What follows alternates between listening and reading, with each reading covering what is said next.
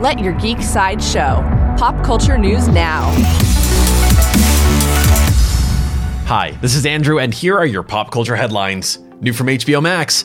Mindy Kaling's Velma premieres today. The series tells Velma Dinkley's origin story and explains how the best team of mystery solvers ever came together.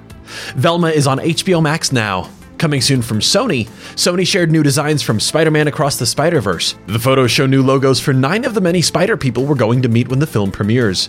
Spider-Man Across the Spider-Verse will swing into theaters on June 2nd, 2023. New from Amazon. Amazon Prime shared a new sneak peek at Season 2 of Critical Role, The Legend of Vox Machina. As the team falls off a cliff, only Scanlan's crude lyrics can save the day.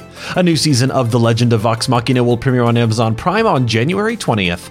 For fans of Dungeons & Dragons, according to Deadline, Paramount Plus is set to make a series adaptation of Dungeons & Dragons. Ross and Marshall Thurber will write the script and direct the first episode. It's unclear whether or not this will take place in the same universe as Paramount's upcoming film, Dungeons & Dragons: Honor Among Thieves.